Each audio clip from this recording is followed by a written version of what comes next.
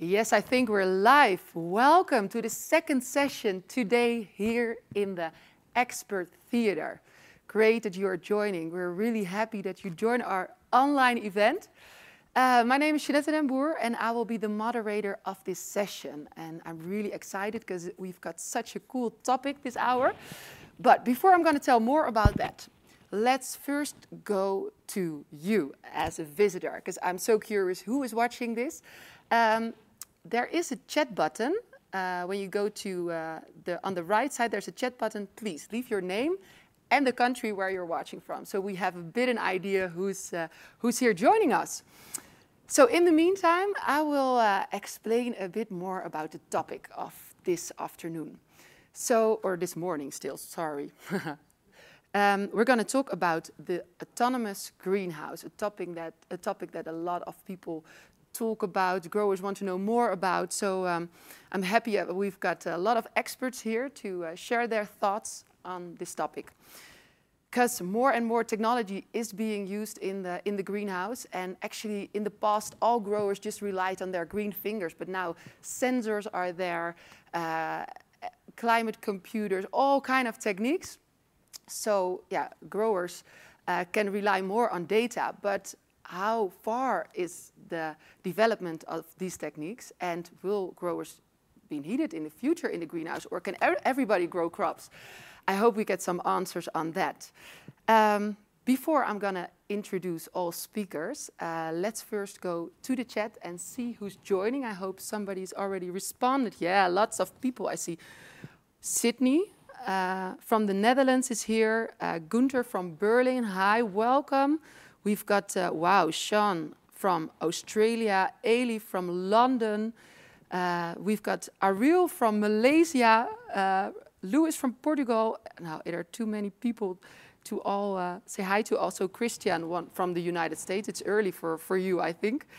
Well, welcome, everybody. Great that you're here. So let me go to the speakers of this session.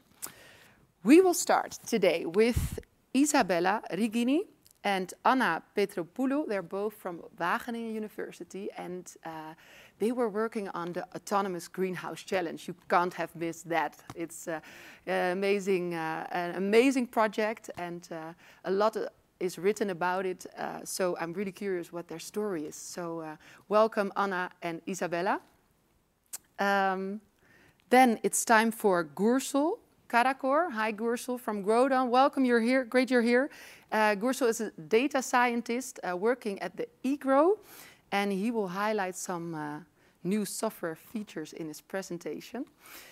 Then it's time for a duo presentation. We've got MJTech and 2Grow, Jurjen and Olivier. Hi, guys. Welcome. Great you're joining. They give a presentation on crop sensors and how these crop sensors help to increase effective use of high-press fogging systems. And then our last speaker of today is Tom Rexna. He's from Aranet. Hi, Tom. Great you're here. Welcome. He will talk about the benefits of wireless sensor technology and how it can help optimize your greenhouse and increase your yield. Well, I saw you found the chat, so in that same chat, please write down all the questions you have during the presentation, because at the end of the presentation, we have approximately 15 minutes time for all of your questions. So do not hesitate, write them down, and we will try to answer as much as possible. Then there's one thing left to say for me for now. Enjoy, and see you back in 50 minutes.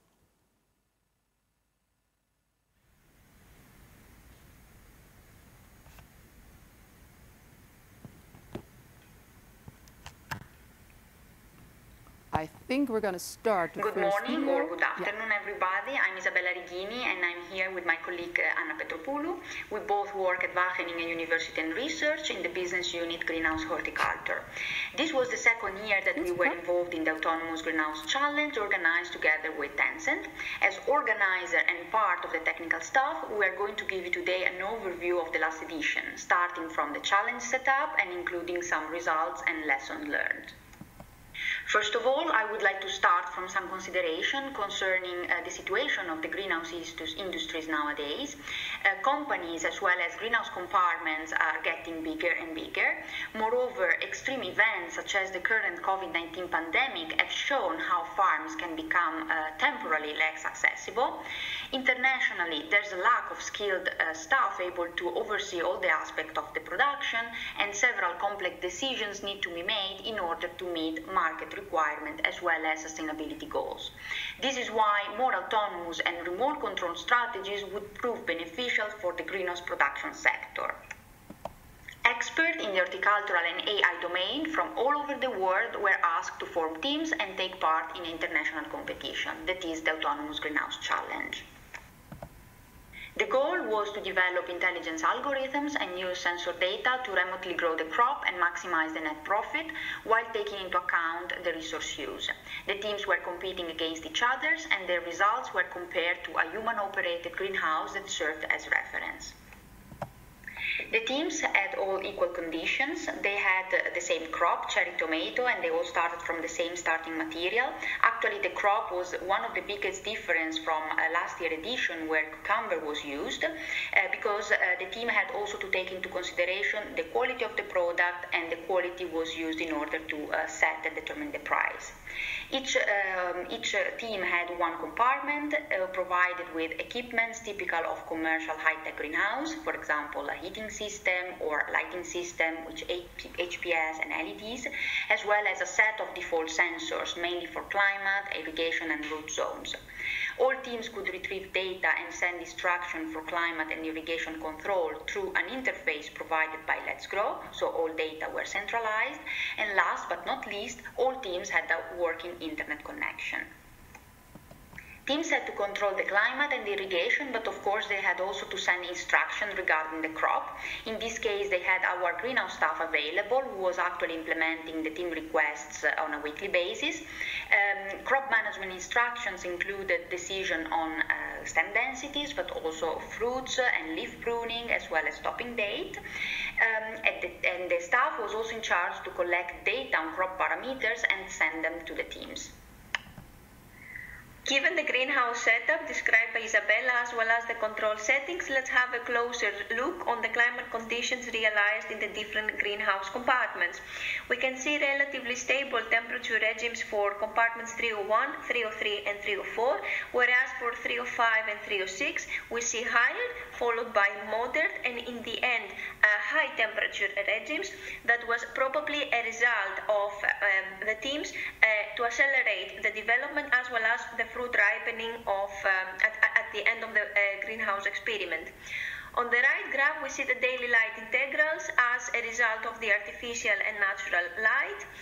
We see 305 reaching the highest lighting usage, whereas the reference and the winners maintained an average lighting strategy. For CO2 concentration, values vary within 600 and 900 ppm in most part of the growing season, with lowered levels at the end of the growing experiment. Two compartments, 301 and 302, maintain high levels with high CO2 dosings, whereas for 305 we see a comparable dosing as 301 and 302, however with lower concentration. On the right graph, we see the EC on the drain that is assumed to reflect the EC on the root zone of our plants. It is assumed that the EC induces high Brix. However, in this growing experiment, this relation cannot be seen. In addition to the climate strategies, teams also applied different crop strategies. On the left graph, we see the stem densities varying at the start and during the growing experiment, as well as the selected by the team's dates to remove the head of the crop. Despite the variation seen in the stem densities and topping dates, the majority of the teams managed to harvest most of the trusses at the end of their experiment, except 301 and 304. For the realized climate and crop strategies, the teams reached the cumulative fresh weight production of the figure. Highest production was realized by the winning team Automators, followed by Automators and the reference growers. Prices of the harvested products were varying during the growing experiment, and as you see, they were higher at the beginning with a declining trend until the end of the experiment. Prices were a function of the harvested product times the price per kilogram of fruits and fruit quality.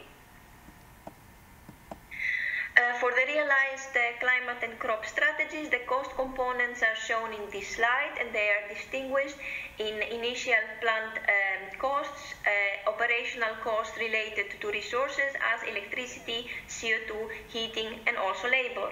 As you see, for all the teams, a major component was, as expected, the electricity costs.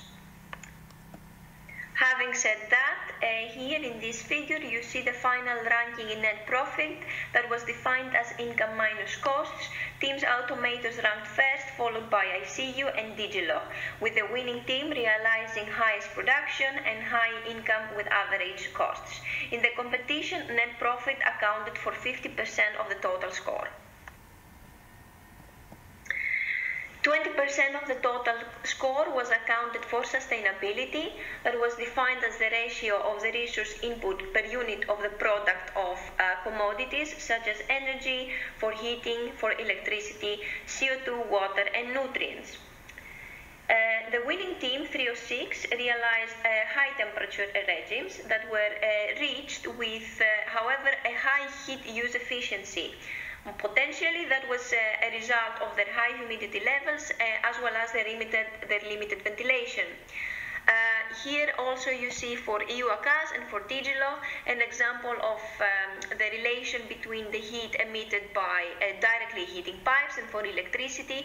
As for one team you see a low heat use efficiency with a high efficiency on electricity, and on the other way around a high heat use efficiency with a very low electricity use efficiency.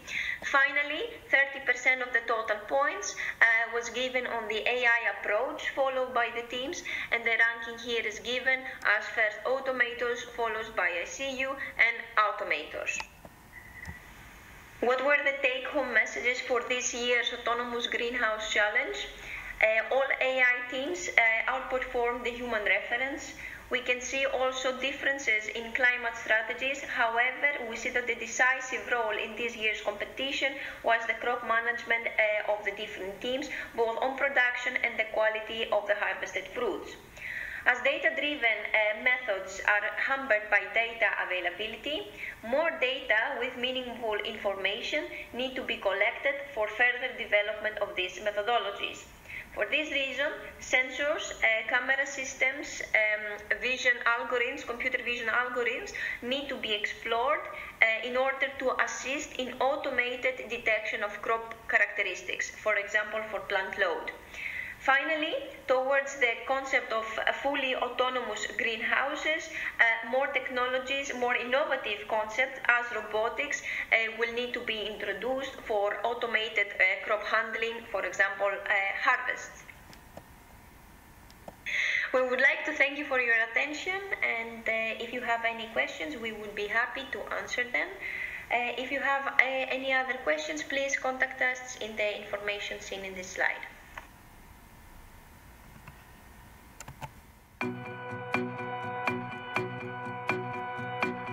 In this video, I will talk more about where the magic happens. Now is a good time to combine plant science and data science. But how do you combine plant science and data science together? If we apply it in a correct way, we could potentially grow vegetables more efficiently and more sustainably. But do you know how to combine plant science and data science? The common point between those sciences is that they both rely on new technology and also research. I'm going to talk about the top 3 misconceptions in this video. Misconception 1. For a grower, my gut feeling is accurate. We respect the knowledge, skills, and wisdom of a grower. But when we talk about big data, to see all the patterns from all the sensors that are recorded every second or so. It's not quite possible for a human being to calculate everything and come up with decisions.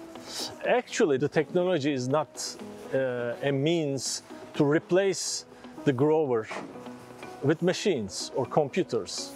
No, the computers and the technology, AI and data science is there to help you.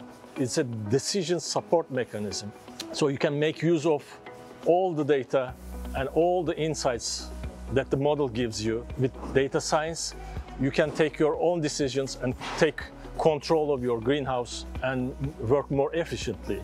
And misconception 2, that is the generic models for data science or plant science are directly applicable or valid for all growers. No, this is not true either, because each and every grower has its own setting and own structure, like the lit or non-lit greenhouse, or the type of the greenhouse, the geolocation of it, all the climate parameters within a greenhouse, the growing media type, etc. There is not one magic model to work for everything. And misconception 3, when I have this data science and AI technology applied, I will get the results immediately. No, it's not like that, because it is related with data and it takes a lot of data preparation and data processing before you get some results. These are only the top 3 misconceptions. Hi, you've just seen my video, but I didn't have the chance to introduce myself. I have more than 20 years of experience in data science, machine learning, and AI. I worked in many different industries. Now I'm in the horticulture industry and have been working for Grodan as part of the EGO team for the last 2 years. My mission is to bring some AI into the greenhouse.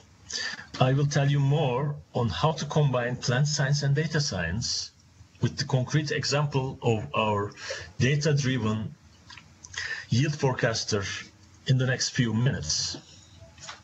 First, some background information about plant science versus data science. Plant science is a classical science involving the plant physiology, genetics, and the growing of the crops. It is structured and systematic, whereas data science is fairly new, and it's basically extracting useful and actionable knowledge from raw data. Data science, it is more of an art than science. What those two sciences have in common is that they both make use of the latest technology and contain a strong research element in them. This combination could do the magic. It can give us a better crop quality, more yield, and more efficiency in the greenhouse. Now, a couple of extra misconceptions that were not mentioned in the video. Misconception: plant models will work directly as data science models, and generic data science models will work directly on plants. This is not quite true. The fact is, the real-life behavior of plants might considerably differ from the theoretical plant physiology models, as there are many external and unexpected factors involved, like extreme climate conditions, pests and diseases, labor issues, etc. What might be valid in a lab-type environment will not work directly in real life. You cannot assume that well-known generic data science models and recipes will work directly on plants. This also works the other way around. These predictive models need to be customized because. Another misconception: just hiring a data scientist and a developer will do the job. Well, this is not quite true either. The fact is, of course, it is very important to work with the right people, whether it is outsourced or in-house. But a team to develop decent data science product should contain sufficient number of data scientists, developers, domain experts, usually more than one, product managers, and UX designers. It is important to find an established platform that supplies you with a comprehensive team to work with, other than trying to build this team in-house, because it's quite difficult. Of course, a lot of good data is needed. Well, the challenges that are in the greenhouse today, it's a dynamic model, it's a dynamic system, and it's quite complex to model because the conditions in a greenhouse change constantly due to outdoor conditions such as wind, light, and temperature levels, also due to indoor factors, which we also talked about, like labor, planning, pests and diseases, etc. All these factors affect the growth of plants enormously. And as a result, the quality and the quantity of the harvested crops are also affected. That makes predicting and planning your next steps quite difficult. Also, by that token, it's quite difficult to build a yield forecaster as well. But I built this data and AI-driven yield forecaster in eGrow. It is available for both tomato and pepper. Also, it is developed with the feedback from our growers.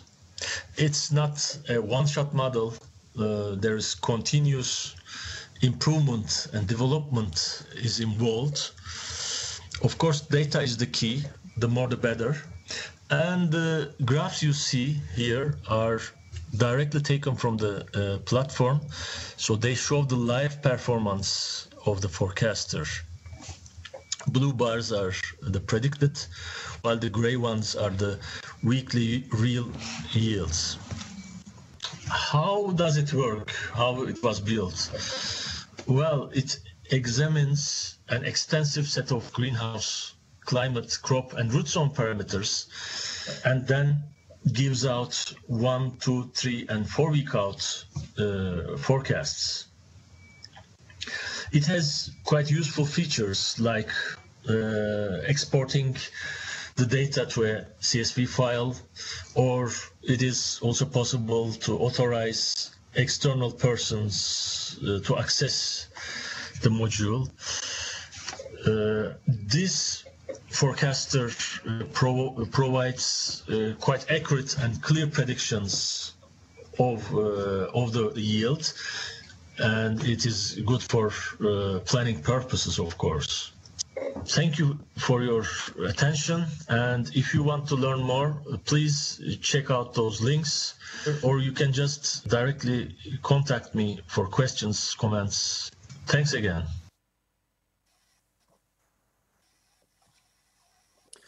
Good morning, everyone. Good afternoon. Live from Etten-Leur in the Netherlands, in the MJTech manufacturing location. My name is JJ van der Bremen from MJTech, and I'm here together with Olivier Wegeren from To Grow. This is a Dutch-Belgium live introduction on high-pressure fogging and how can crop sensors help to have a more effective use of fogging and managing humidity in your greenhouse. If we go to the fogging discussions, you as a grower, you will look at climate settings and you look at temperatures that you are facing. And this is from an example earlier this year presented in Canada, looking in British Columbia. Do they need fogging at all? If temperatures are modest, if sunshine hours are okay and giving the right level of radiation that you want, and you look at humidity levels, then you think, okay, this might be okay already, but averages are not that meaningful.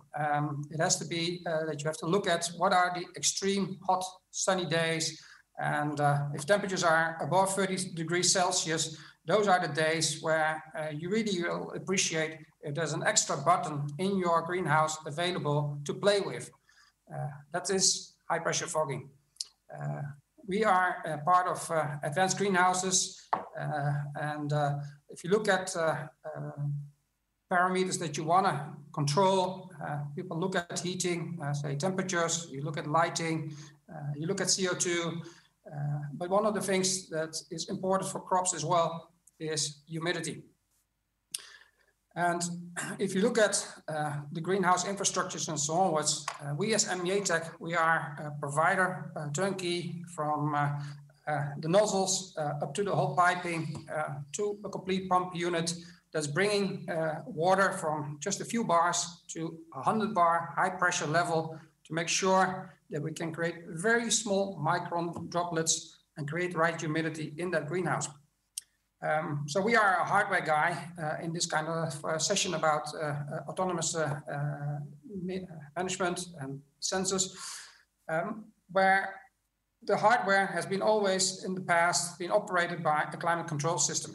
So via API interfaces, the measurement box in a compartment is signaling temperature or humidity, and based on that, our system is activated with pulses and then back on pause to give the air the time to absorb the humidity.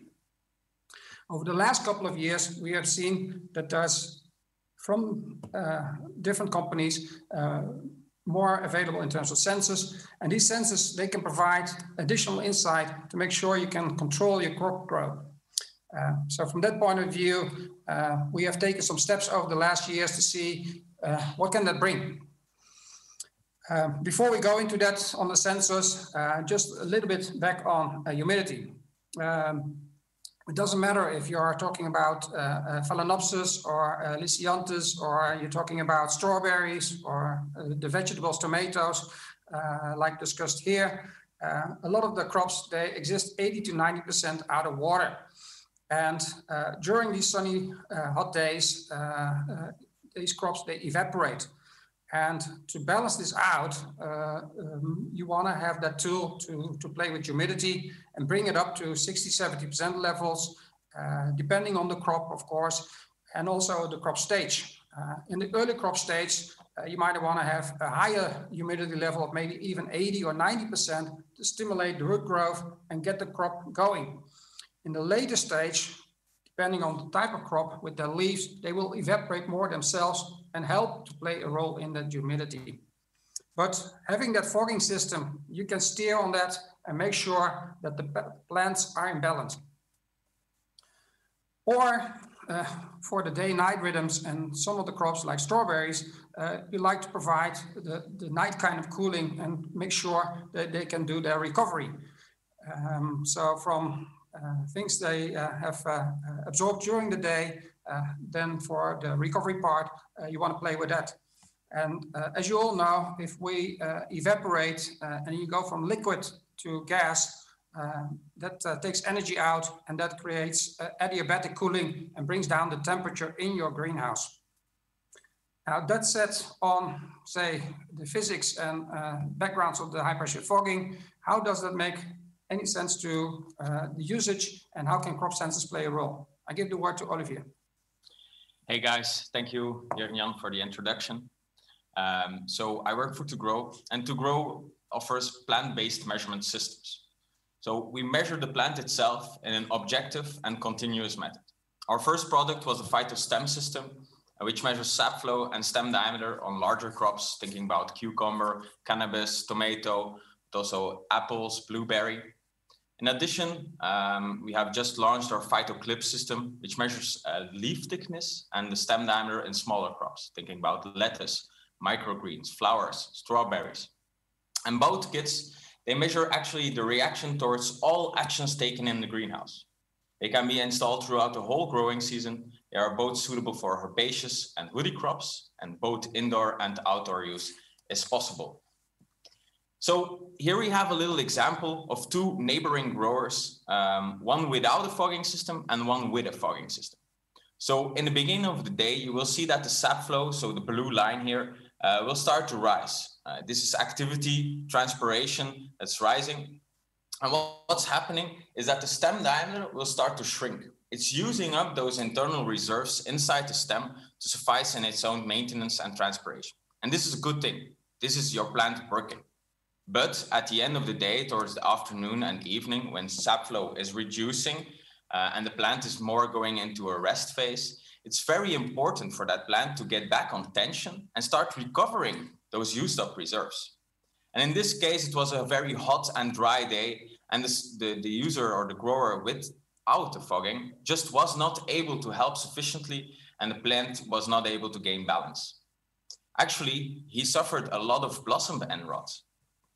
While the user with the fogging system was able to reduce the VPD sufficiently and was able to help the plant gain tension and recover those used up reserves and gain perfect balance. So through correct use of the MJ Tech fog system, we can really stimulate that plant recovery, and using our measurements, we can visualize that. So how do we actually stimulate that better recovery? So inside the stem, these are cells, little balloons filled with water. And on the bottom, we're constantly pushing water, which is irrigation and root pressure. And on top, we're constantly using up water, which is actually your demand and the VPD. So by controlling both that suction force and that pushing force, we can control the plant better and guide it in the desired direction.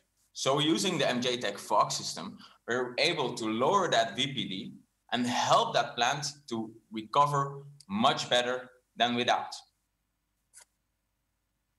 So using our measurement system in combination with the MJ Tech fog system, we're actually able to visualize that increased recovery through reduced VPD on those hot and dry days. We're also able to use the fog system on that really crucial moment when the plant actually needs it, instead of fogging a whole day long and just creating a lazy and weak plant. We're also able to reduce stress in plants and stimulate more vegetative growth. All these points are only a tip of the iceberg of all the insights that can be gained using the To-Grow measurement system and our consultancy services.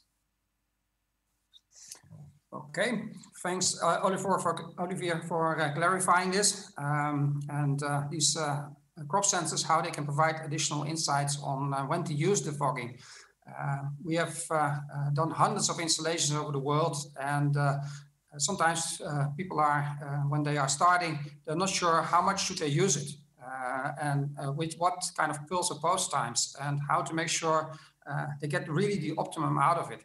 And that's where we see we can, with the insights from crop sensors, go one step further. In terms of the climate settings, we see people are able to get there. But when it's about the recovery part, it might be useful to have half an hour or an hour extra usage of the fogging to make sure that the recovery is really stimulated. Sometimes it also can be done without using the fogging, and it's just a matter of ventilation. In the end, it's the insight from crop sensors that really are focusing on the crops, and that's even more key than climate parameters. And that's what we want to try to get across with this presentation.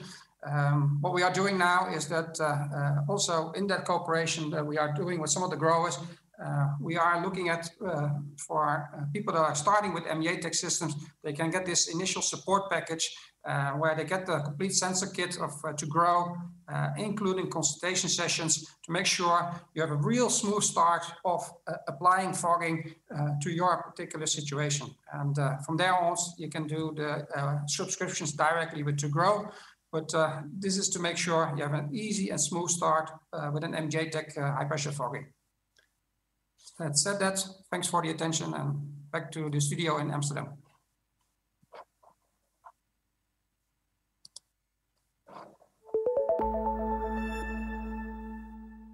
Hi there, my name is Tuams and I'm the marketing director of Aranet.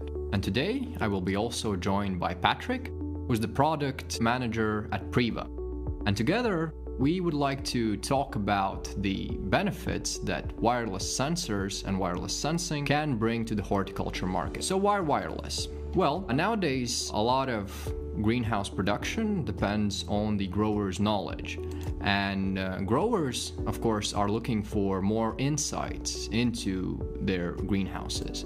And extra data can give this insight. That would mean less dependence on the grower's knowledge itself, and better understanding of the growing process, and of course optimization of the growing process. Sensors can generate this extra data, and this extra data is the first step towards becoming more data driven, and of course for the final goal of creating completely autonomous greenhouses. So if we compare wired sensors to wireless sensors, well, wired sensors typically come with higher installation costs, so you need a lot of pre-planning, you need to lay the wires, you probably need to take some damage to the property as you're laying the wires, and once you've put the sensors there, there's quite limited capabilities of where you can move it. Whereas with wireless sensors, the installation costs are relatively low because you just need to go and put the sensor wherever you want it. You don't need to have any damages to the property. And if you later decide that you actually need the sensor in a different place, you can easily move it. So wireless sensors are also quite mobile. And to actually bring this technology to the market, we have partnered up with the biggest horticulture experts out there, Priva. And here I would like to ask Patrick to say a couple of words about this partnership. Priva is very proud on the partnership with Aranet.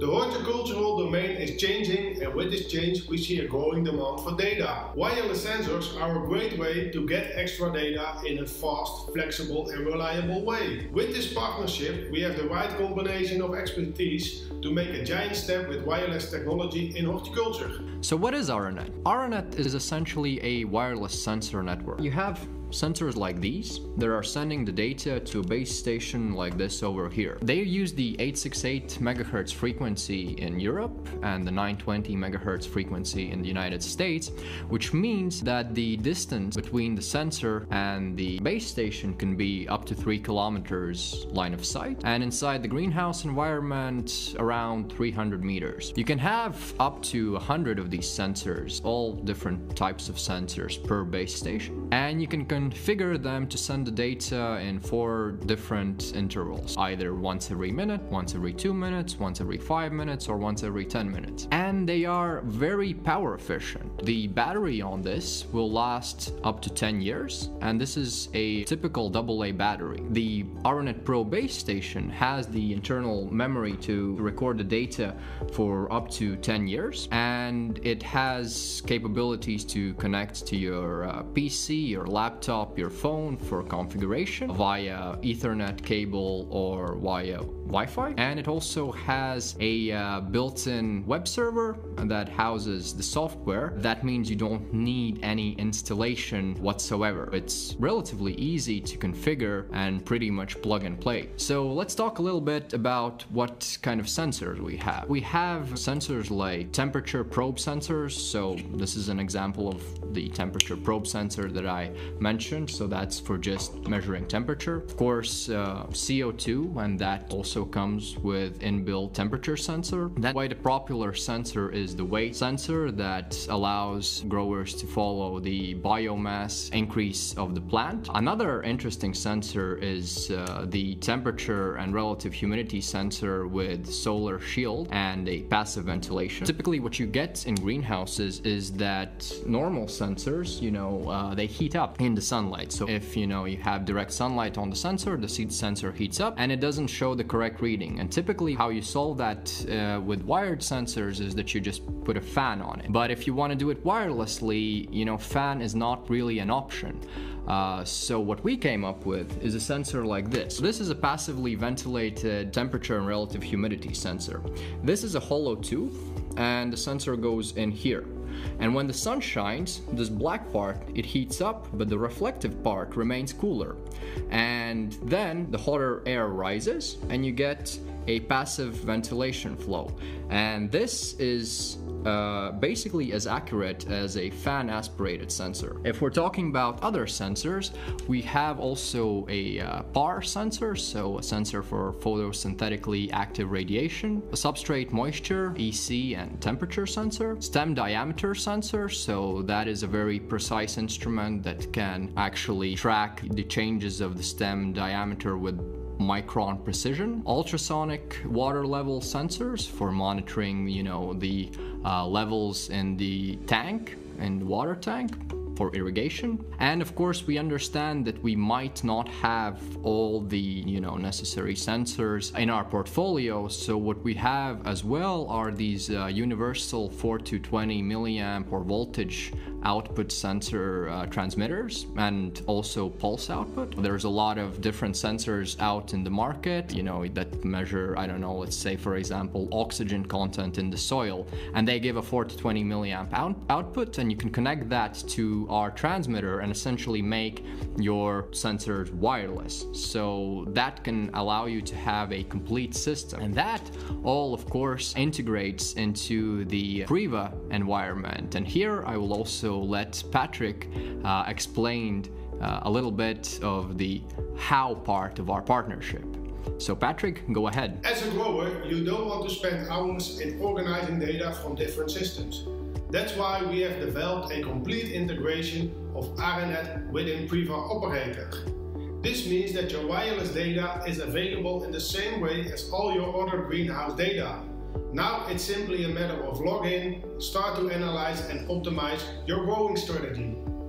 Horticulture is an ongoing growing process. That's why we believe it's not only about selling sensors. It's about supporting you during your growing process. With this partnership, we can support you with wireless technology via the Priva Partner Network.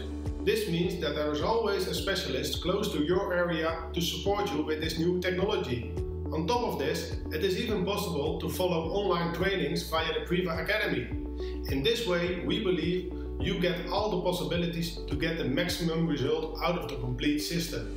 Thanks, Patrick. So now this brings us to the final slide and to the conclusion of our presentation, and I typically like to finish off with this quote from William Thomson, or more commonly known as Lord Kelvin. And he said in the 1900s that you can only improve what you can measure. And this is something ARENET really stands by, to bring these measurements into the greenhouses and bring them in the most easiest, most straightforward way possible, so that you can improve your growing operation in the best possible manner. So thank you for your attention, and I hope to see you at the Q&A session.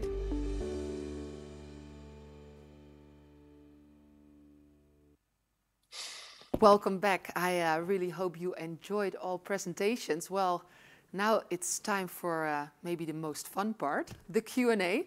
And it's so cool that we've got all the speakers you saw in the presentations. They are live here, so maybe we can switch to, so you can see all the speakers. Hi guys, great you're here. Well, not really here, but that you're joining. really appreciate that. Well, I already expected this, but we have a lot of questions from the audience, so that's really cool. It's a hot topic, I think. Every grower and horticulture professional wants to know more about this. So let's go to the first question. That was from Andrew Lee. He's asking, I think, to Isabel and Anna, did anyone ask the question as to which approach had the greatest potential to be taken forward into the development of a commercial data-driven solution? Who's going to answer? I think one of you, please. Yeah, I think it's good to make some remarks, because we are talking about the strategies applied by the teams. So we have to say that we don't have insights or any contact with the algorithms that were developed and used by the teams to remotely control the greenhouse. What we know, it's based on the 20-minute pitch that was given in front of the jury that then had to evaluate these strategies. And we have to consider that these strategies have been developed for a certain setup that was an experiment with limited amount of time. But we know that in these, let's say, limits, the teams has implemented some hybrid systems. So they use, for example, combination of mechanistic models with data-driven algorithms. And among them, we have data-enabled predictive control, for example, from the winner. We have reinforcement learning and LSTM. However, so we cannot say with certainties whether these systems that showed some potential within our experimental setup will have also applicability in the commercial greenhouse. So in this case, I think we will really need to run tests and try to validate them in a larger, let's say, setup, which is the commercial greenhouse. Okay. Thank you, Isabella, for your answer. Let's go to the next question. Wim van der Ende, hi Wim, great you're there, is asking how can we guarantee the quality of the data? There's of course a lot of data coming from all the sensors and from the greenhouse, but how can we guarantee the quality of it? Is there anybody specific who would like to answer on this? Yeah, I can take this one. Yeah, thank you. Well, actually, it's a good question because the quality of the data is important as well as the quantity of it. The first thing is to make sure we use a good quality hardware and a good quality connection and have a good stream of data.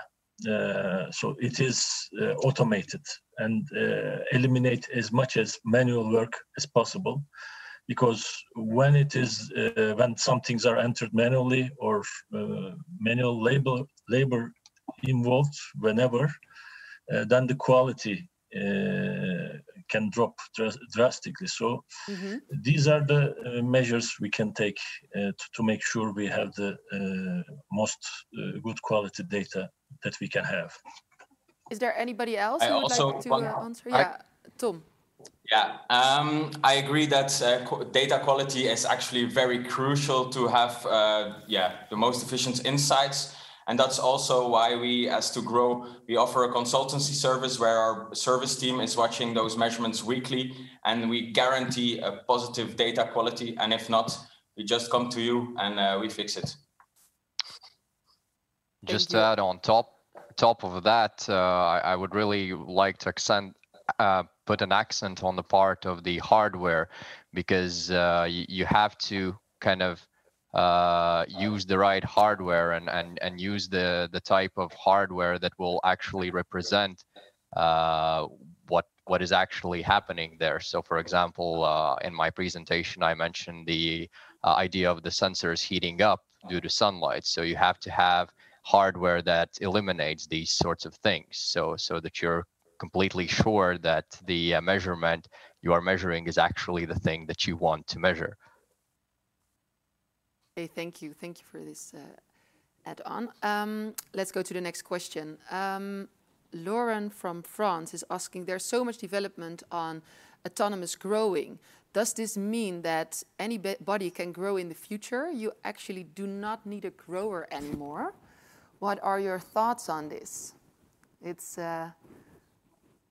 maybe a difficult question, but Team Wageningen University, can you give your thoughts or share your ideas on this? Well, if I can take this one. Yeah, thank you. I think the purpose is now to develop, to explore initially how AI can support growers in decision making. So in decisions regarding climate or crop management. But once we do explore the potential and then we test the methodologies in small and large scale compartments, the goal is, I think, not to completely replace growers, but to assist growers in their decisions. Sorry, I have a double sound here. No worries. Sorry, can you please? Sorry, yeah. The goal is to support the goal is to really support decision making of growers and not replace them. Sorry.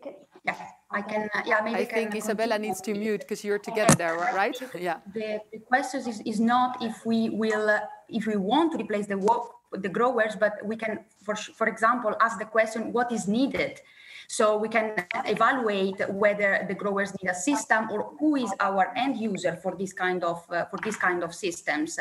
And for some less experienced growers, for example, this kind of system can really support the decision, I think. Okay, but does that mean that growers that do not have experience in the future maybe can also just grow crops without any experience? Is there anybody who wants to answer that one? Tom, what do you think?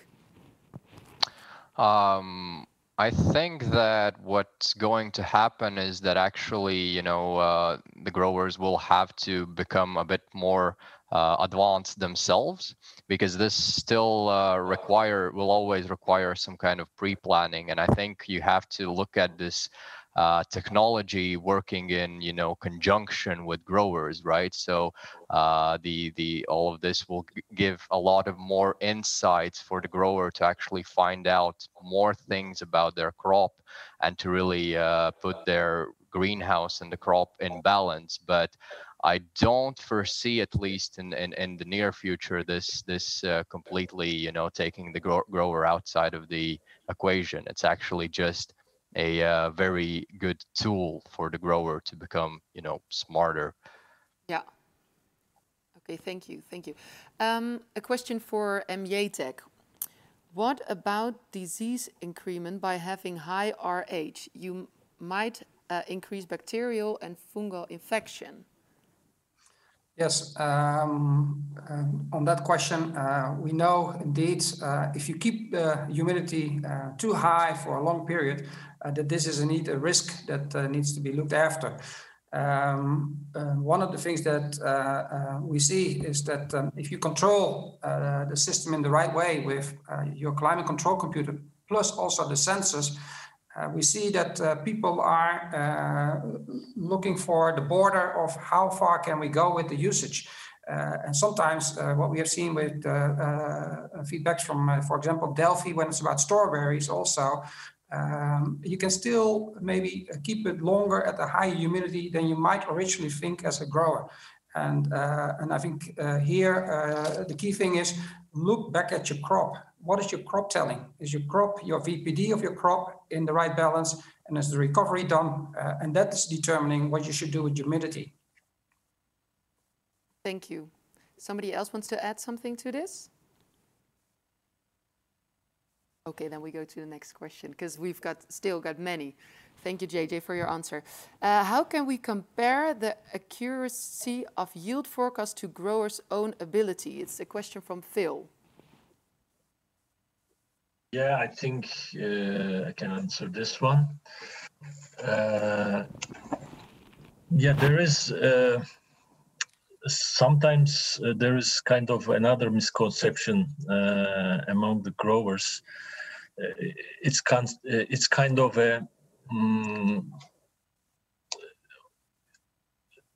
a problem sometimes, because if you need to compare, you need the numbers. But if it is subjective information, like a gut feeling, it's not possible to compare. Sometimes growers can think that they are almost 100% correct. But for example, if we investigate further, when we take out the data and look at some weeks of forecast, for example, and if there is an outlier, and when we ask the grower, but there is a deviation too high here, how do you explain that? And they sometimes say, okay, there was kind of a disease then, so just I ignore this data, so I focus on the normal weeks. So this is kind of a difficult question, and it is best to come up with reliable data to compare also the performance of the accuracy of any kind of prediction or forecast. Thank you. Yeah, and one of the examples was one of the growers had an Excel sheet. They did a model, so I can compare it numerically. They thought they were about 90% accurate, but the reality was around, on average, everything is included, around 75%. So that's one of an example I can also bring here. Thanks, Gursel. Anyone else want to share their thoughts on this? Then I think we already need to go to the last question. Wow, these 15 minutes, they went so fast. The last question, let's see. Well, I'm sorry, not all questions are answered yet, but I'm sure that the guys will stay a bit longer, and girls, of course, to answer it after this webinar. But last question for now. Christy from UK is asking, what steps need to be taken to grow completely autonomous? And then I think Anna or Isabella is... Now from the same laptop, thankfully. Yeah. Yeah, more sensors for representative data, especially on crop responses. We should get more feeling of the feeling that the grower has actually in the greenhouse, and what the green fingers see, we should translate it into digital information, because then that's the only way that we can use this information towards automation. Sensors and of course exploration of more data-driven methodologies to use actually this data, and of course robotics in the end. If we are going for a fully autonomous greenhouse, that includes activities that now are not currently replaced by robots, like for example the harvesting. We should explore also these applications that are currently done by greenhouse staff. Yeah, thanks. So still a lot of steps need to be taken for the complete autonomous greenhouse, I think, but there are really cool developments on this side. It's already time to end this session. For all people who are watching, I see there are still many questions, so please go to the online environment of GreenTech and find the ones, the people or the speakers you want to come in contact with, and just ask them your questions. And for our speakers, thank you so much. You can still go to the chat and come in contact with the people who asked the questions. So I hope this continues a bit after this session. For all speakers, thank you so much for your time. Thank you for the presentation and for your time for being live here during this Q&A. I wish you all a great day and hope to see you the next time on GreenTech, but then in real life, right? Take care. Thank you, everyone. Bye. Bye. Bye. Bye. Bye. And also for all visitors, thank you for watching, and see you maybe in the next session, which starts at, I think, 1 o'clock already in half an hour. Bye. Bye. Bye. Bye.